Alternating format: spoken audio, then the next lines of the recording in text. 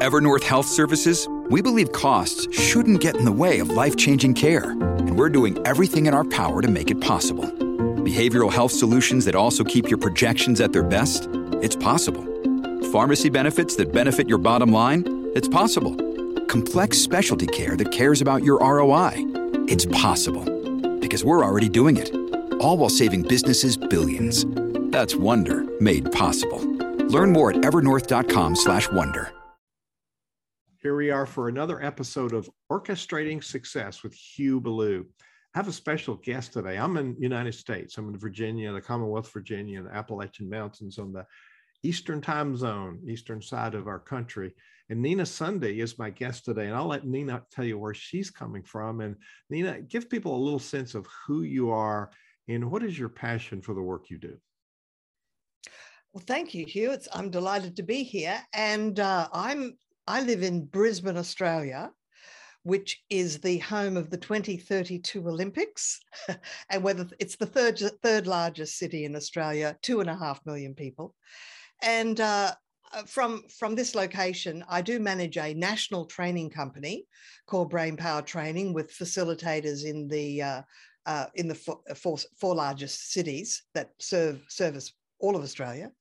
And as well, I do executive coaching. I have the podcast Manage Self, Lead Others.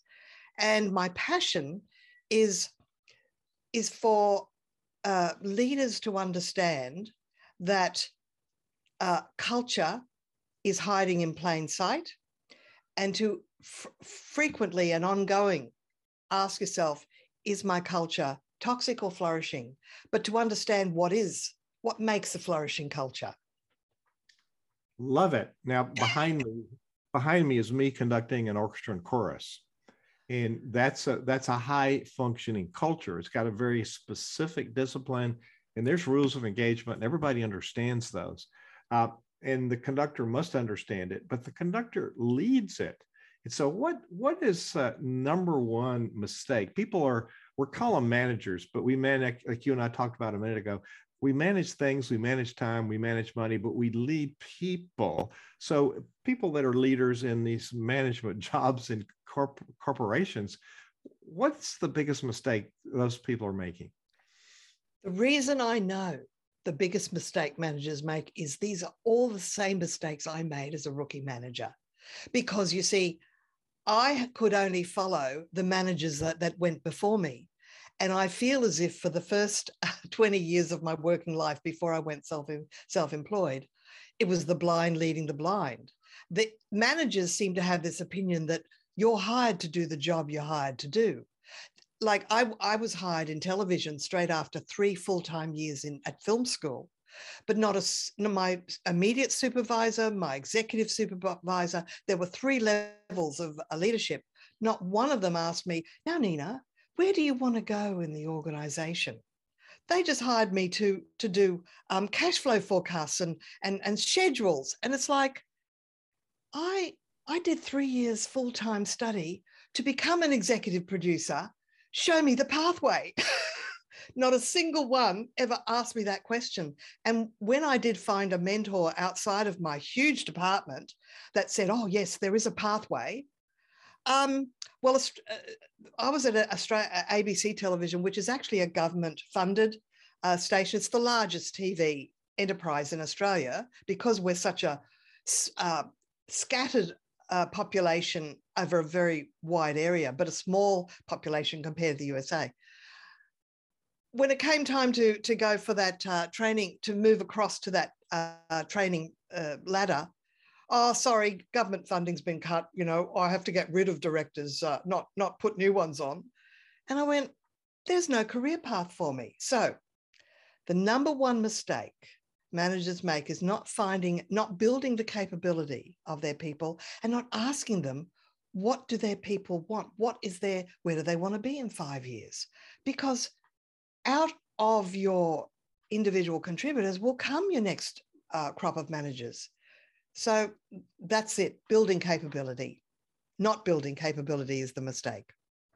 Do you find that people misunderstand what real leadership is? They do, because I believe it's like it's legacy. You only manage according to how you were managed. And so how you were managed, you think that's what management or leadership is. You really do need to read best practice literature. We've got podcasts now. They can listen to all your episodes. They can listen to all of mine at Manage Self, Lead Others, and all these other amazing podcasts. In fact, one of my mentors is Patrick Lencioni, who wrote the 5 dysfunctions of a team. He has a wonderful podcast as well. So the thing is, when you read a book or do a training course or listen to a podcast episode to best practice, you become the next best practice person in the world if you are applying those lessons. So it's so easy now to actually take on board new processes and self-reflection. You see, that's an emotional intelligence attribute, the ability to self-reflect. It's like you have a conversation with one of your individual contributors, and afterwards you think, I noticed that they had a funny look on their face when I said this thing. And then you go, well, maybe I'll ask them, not specifically, you had a funny look on your face, but maybe I'll follow that up and have a subsequent conversation and just dig a little bit deeper. I don't know if managers are under the pump. They've got to get results. They're being pressured from above. But if you are working for an employer of choice, some of these employers of choice appreciate that doing one-on-ones with your supporters, your individual contributors, is part of your role. And I have delivered training in person to large or multinational corporations where one of the managers confided to me, oh, yes, Nina, I just find it so difficult to fit in all my one-on-ones. And I go, well, at least you are doing them. At least it's part of your culture. Well, the Pareto principle comes to play here. So I think as a way to your 20%, your producers that produce 80% of your results, those are one-to-ones. Now the 80%, if you don't have time, you could put those in the groups, small groups, so you can still touch everybody. Exactly, because you see, in big group meetings or in any whole of team meetings, you've got the fast talkers who dominate. Ray Dalio talks about this in his wonderful book, Principles, Life and Work. He's from Connecticut. He's well known. You have the fast talkers who dominate, and then you've got the introverts who are often the deep thinkers. And look, I was at a group session recently. It was post a workshop where you do one of those simulation activities. You know, you've got the plane crash and you've got these 20 items and list them in order of priority. And it was interesting that you got to do your own individual list first, and then you got to share it with the group. And then this was a group of 200 people, by the way. And then they worked out who had the highest correct result in the room. I actually had result number 2. I was the second highest in correctness, in allocating the order of priority. Probably my production management for film and TV came into play there. But our team was number 1 because I had the power of influence to be able to convince them. Now, I was chatting with someone subsequent to that who said, oh, yes, I had some ideas, but everybody seemed to be so confident with their own ideas, I didn't say anything. And you see, this is what happens with introverts. That person may have had a fantastically correct idea, but we're not hearing it. So that's why one-on-ones give the opportunity for the introverts or the people that take time. They need to reflect before they make a decision or come up with an opinion. Well, and you get to know people. Some people are top of mind. They're out there with extroverts to give you an idea. Others need some prompting and they got to think about it first. So talk about high performing teams and how does the leadership skill reflect in higher performing teams? How does that work? Well, in any depends on the size of the organization. In any large team, if it's, look, I had at its height, I had 10 people working for me. I had 5 full-time salespeople. And of course, with the salespeople, I tended to really just have group meetings, but also I I inherited some silly thing called the open door policy, which was they could just ask a question anytime they need an answer. And I realized as my day was being completely interrupted, as I grew and got more people, that's fine if you've got one or two people. But because I went from a sole practitioner to, a larger enterprise with, a big office and a business investor partner, I realized that this was ridiculous, that my work was secondary to their immediate questions one-on-one. So that's when I started realizing, look, I'm not doing it right. I need to find out more stuff. So I discovered as far as I went, before I engaged a management consultant to do an upwards feedback survey, or some people call it a 360 degree. When I got that feedback, I realized that they're hiding their true feelings from me. And also, I'm just answering very quickly off the cuff. I'm not actually sitting down and letting them express their questions in a way that I'm totally focused on them. They could tell I was impatient to get back to my work. So, and I would be very quick to say no. Oh, no, that's not a good idea. No, we're not going to do that. It's like, I didn't realize that in a sense, you have to go to your people with questions.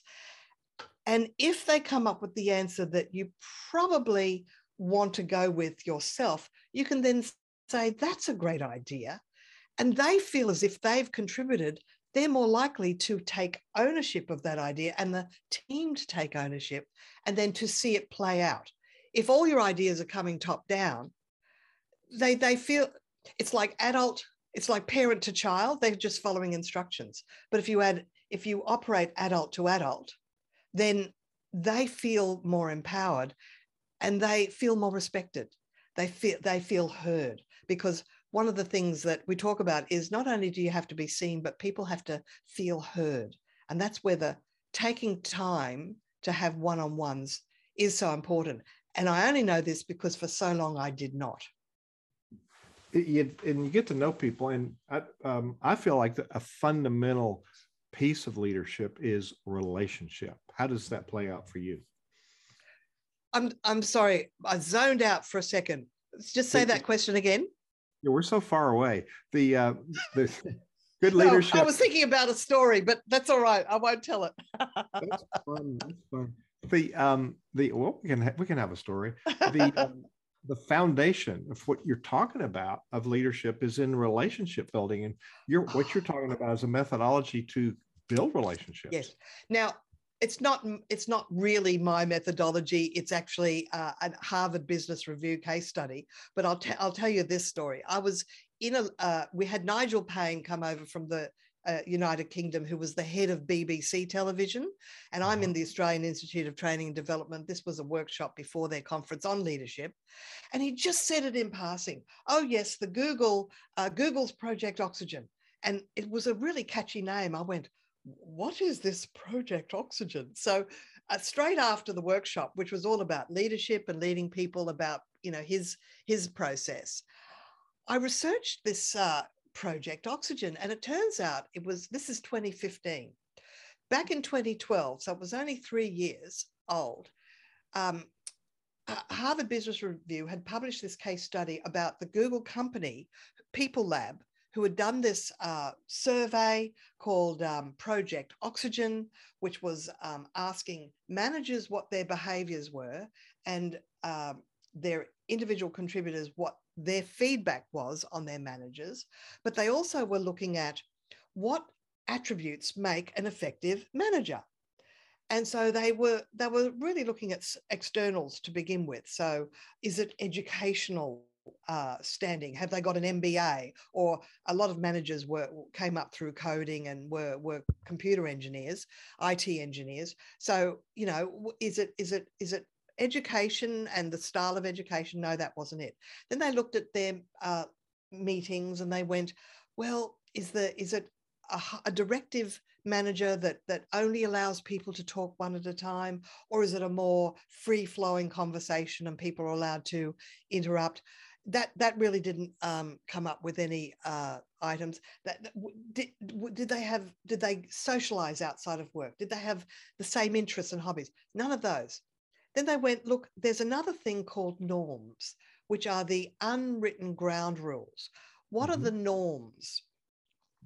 And they then started looking at what are the assumptions that people operate under, especially when they're together as a group. So meetings then became their area of focus. And also conversations that happen outside of those meetings, more on one-on-one. And they came up with a concept that had actually been first named by, a Harvard professor, Amy Edmondson, called psychological safety. And the two attributes that make up psychological safety, and I should point out, psychological safety is the quality that, and we're not talking about mental health, and we're not talking about workplace bullying. If that's a whole continuum, psychological safety sits right in the center. It's if I speak up and state an opinion, no one's going to turn around and say, that's a dumb idea. No one's going to criticize, blame, disapprove. No one's going to say, why did you say that at that meeting? No one's going to be like that. You can say what you think and it's taken on board. People don't have to agree, but we all have a chance to have a say. So psychological safety is conversational equality and social sensitivity. So the thing I mentioned earlier about after an interaction, one-on-one or with the group, if a manager leader notices the body language, the facial expression, a reaction, they should reflect and go, I could see that most people were on board, but I'm not sure if Sally is, so maybe I'll have a conversation with Sally. A lot of managers are so busy, they don't even self-reflect. And so it's about self-reflection, social sensitivity, and then noticing, or if people come in and they seem a little bit down, finding a way to say, is everybody okay today? I know there's a global multinational in hospitality called Accor that recently brought in what they call a heartist culture. And I asked the senior vice president of culture and people what that means. And they say, well, it means a lot of things. But one behavior, for example, is at the start of every meeting, we consciously take a few minutes to just chat about our lives and what's happening. So if somebody has got an issue like a sick parent or a sick child, or one of their, or they're having to move house and finding a new place is stressful, whatever it is, we can give them a little bit of emotional or moral support, and we just know what's happening in people's lives. So some managers don't allow that. They go, well, we're just here to get a job done. We're not. We're here to get a job done and enjoy the process, enjoy being at work, or there's no point being there. Well, and people show up for a great paycheck, they perform at a higher level because they have some personal fulfillment. And part of that is all this stuff that you're talking about, and the psychological safety. People don't speak up a lot because they feel like there are going to be consequences for disagreeing. And, in some workplaces that's true, but it's not always true. Exactly. And this is where, when you join a workplace, I know myself, when I join a group, I am an introvert because I'm assessing the group and I'm picking up, is it safe for me to say what I think? Because I was in a community theatre troupe once, and the way of dismissing my ideas was, oh, Nina, you have such an idiosyncratic sense of humor. Ha, ha, ha. Like, that wasn't funny. But guess what? When I was working in television and we were in a consumer affairs show where every couple of months they would get actors in and do a comedic episode, it worked out that I became the humor barometer. If I laughed, it was funny. If I didn't, it was not.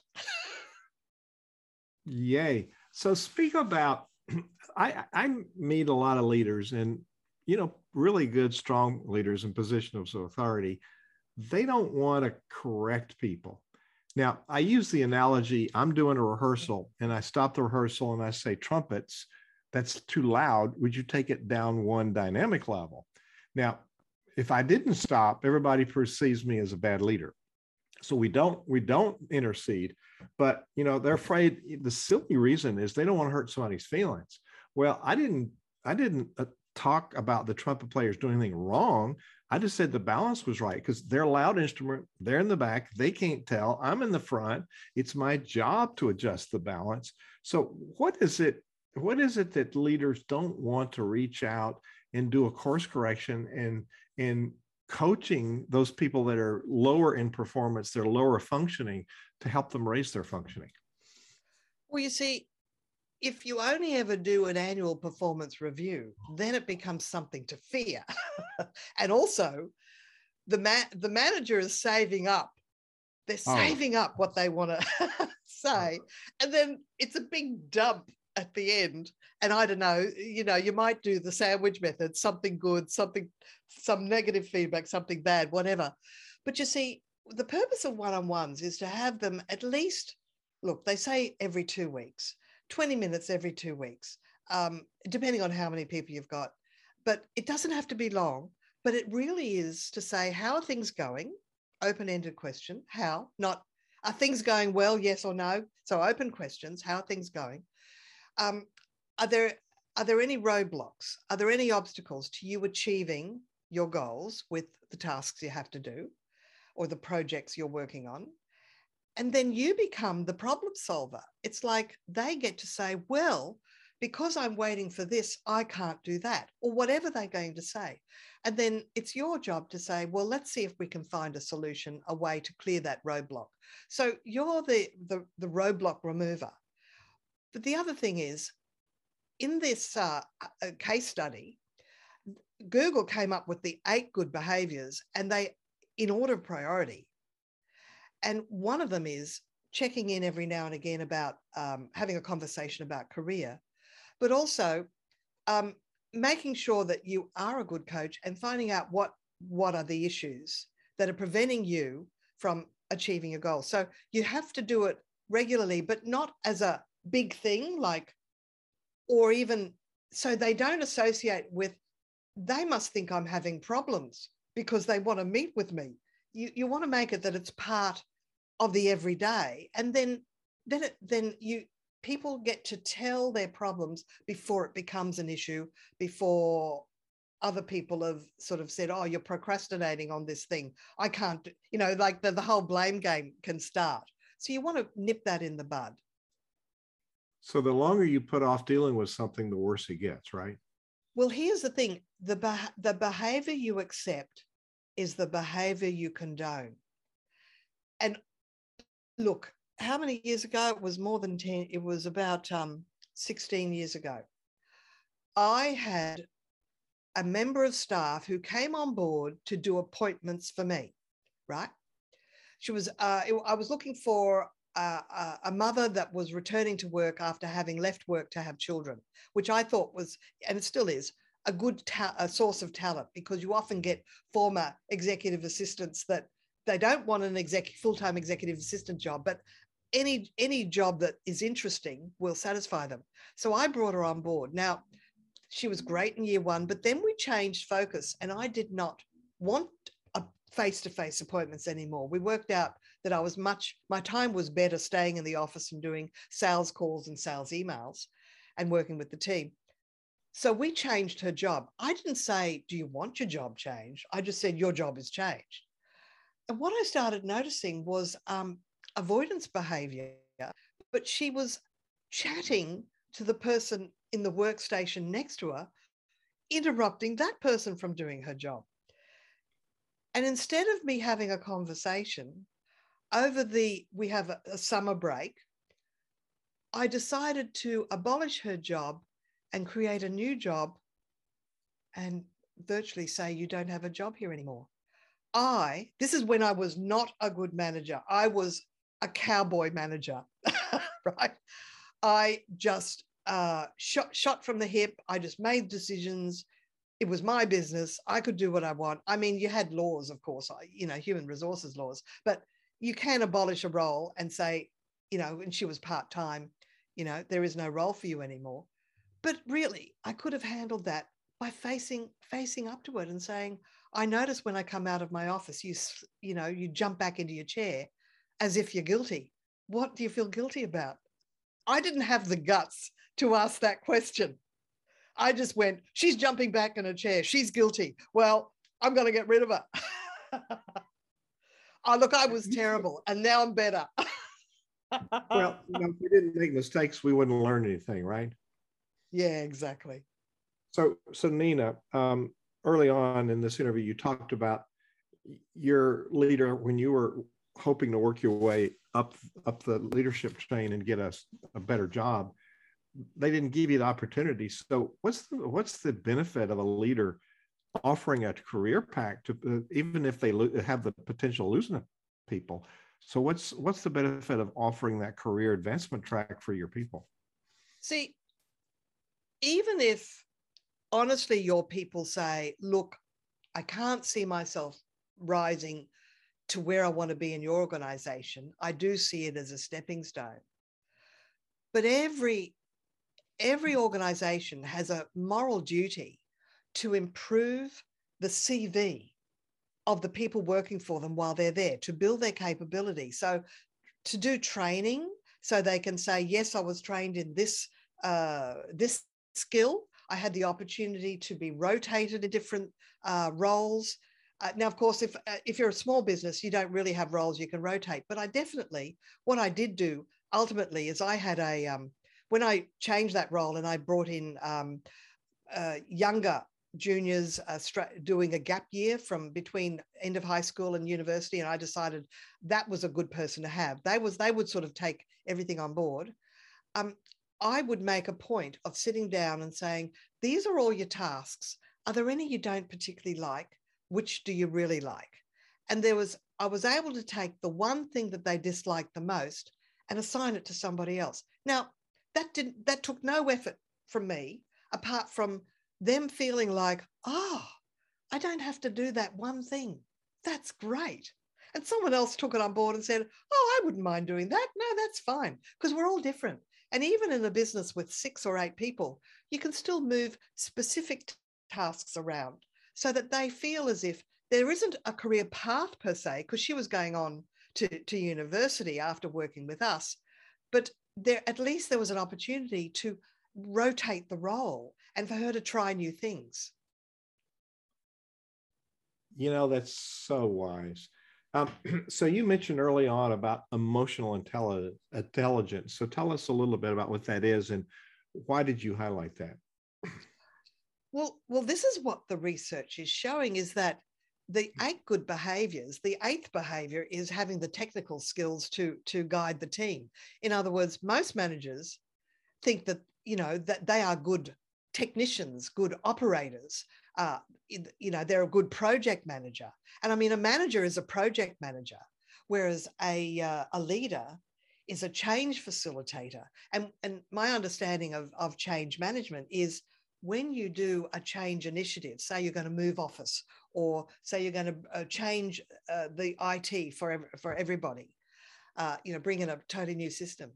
You have the project manager who does all the stepping stones for that change, but you have someone responsible for informing the people and educating them step by step so that they feel they're part of the process. Because at the end, you want good take up.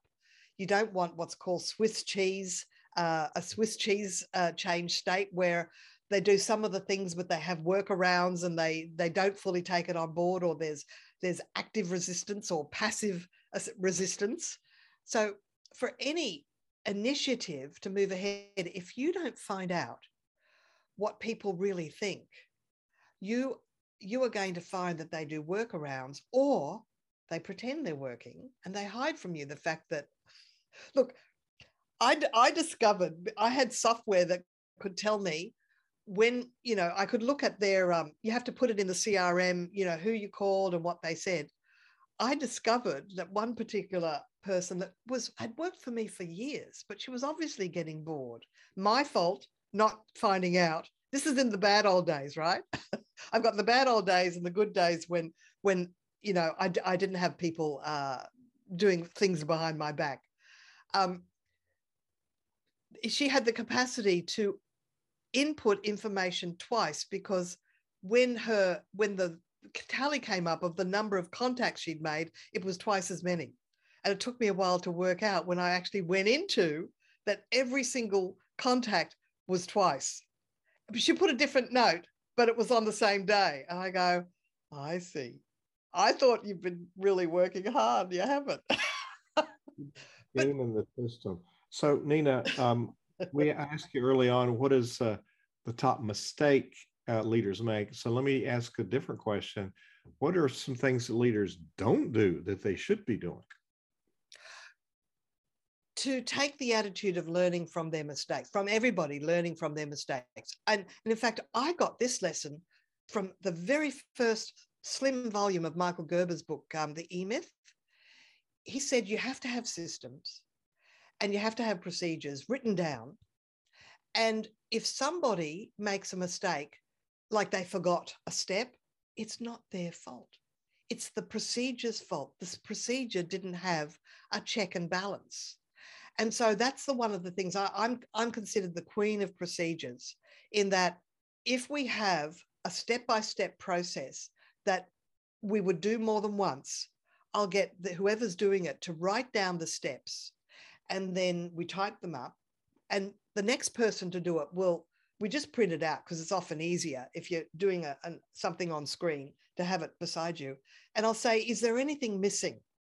And so we fine tune the procedures as we go. So to me, having an operations manual is so important, because then you're not relying on people to be good and to know their job, because the risk management there is, what happens when they leave? You've got a big hole, and who's going to onboard them? Maybe you, because you're the only other person that knows their job. But at least if you've got a good procedure, you can actually delegate that to someone else who may not know the procedure, but they know enough context to be able to work it out with the new person. So as I have tasks, I will go, who else could do this? And there have been times when I've gone, oh, I couldn't give writing up the acceptance contract with the finances to that person. And then the little voice in my head said, well, why don't you give her a go? You can just check it. They do the first draft and you check it before it goes out. That saved me hours every week. The time I built the capability of a person that I thought was just a telephone call person, she actually had an admin job. She was another woman that had returned to work after having had children, and she was fabulous at contracts and acceptances. And I went, well, there you go. You don't know what people's strengths are till you give them something beyond the capability of the role they're currently in. People love the opportunity to grow their skills. So this great interview has been with Nina Sunday. You can find her at Nina, NinaSunday.com. So Nina, when people go to Nina Sunday, what will they find? Oh, well, they will see a list of my speaking presentations, and I am a certified virtual presenter. I'm quite set up with a video studio here, and I present in front of my big TV, and it's as if I'm standing in a boardroom or in a conference room. And I also do workshops, the 8 good behaviors of a leader. I do a workshop on psychological safety. The current one I'm working on is be seen, be heard, be respected. And there's a couple of summits coming up. There's the Middle Managers Summit, which means that it's global, in that because it's online and it's pre-recorded, you've got 24 hours in which to view the presentations. And then if you VIP it, you've got long range opportunity to look at it at your leisure in the next 12 months. So I can send those to you as links, Hugh. Perfect. And behind you is a book. Tell us about your book. Oh, yeah. Well, this was recently, this is on Bestseller TV for the C-Suite Network, which is where we met. This is Workplace Wisdom for 9 to Thrive. And it's pretty well the 12 soft skills your people need. This is one your individual contributors can read, because it's basically a combination of all my blog articles over the years. And because we deliver customer service, time management, and business writing and I deliver leadership pretty well. They're all short articles that a manager could actually take one of these articles, and I give you permission to photocopy it, or you can definitely get a PDF copy from me once you've written the book, and you can send out a few articles to your people, and then use that as a do-it-yourself teaching opportunity to either lift the game in productivity, lift the game in customer service. There's presentation skills. There's a chapter on selling skills as well. So these are all the skills that I've learned being in business for 30 years now, and I've only been a good manager for 10. It's not just theory, it came out of real life. So as we end this really, really helpful interview, Nina, what's the last word you want to leave with people, a challenge or a thought or a tip? Well, I do want to say I will perhaps suggest we put in the show notes a survey to my toxic behaviors, list of toxic behaviors, because the more people that can vote for the worst toxic behavior, the better the data will be. And what's curious is it's not workplace bullying. Do you know that what is currently sitting, I'm preempting now, but you can vote for your own preferred toxic behavior. The one that's sitting at the top is withholding information. Oh yeah. And managers don't realize this. They think, well, we're the ones in the know. We know what we're doing. You just wait for need to know information. People need to know ongoing. Otherwise, rumors start. They assign a negative to any clue. And it's like often it's called the ladder of inference. They infer the worst. Yes. And you might find people jumping before they're pushed, or so they think. So, but also take people in your confidence and trust them with this information. See, there was EY, which is the old Ernst Young, did a workplace survey last year and about going back to work after COVID and people working remotely from home. And they were not communicating with people whether they would be told to have to come back to work or whether hybrid working from home was possible. And there was a mismatch. 68% wanted to hybrid. 38% of companies only wanted them. Only 38% of companies were prepared to do hybrid. So there was a mismatch there. But also, this could be the reason for the Great Resignation, in that companies not communicating with their staff or even asking them, what is your preference? We can't say that we're going to follow what you want, but we need to know what you do want.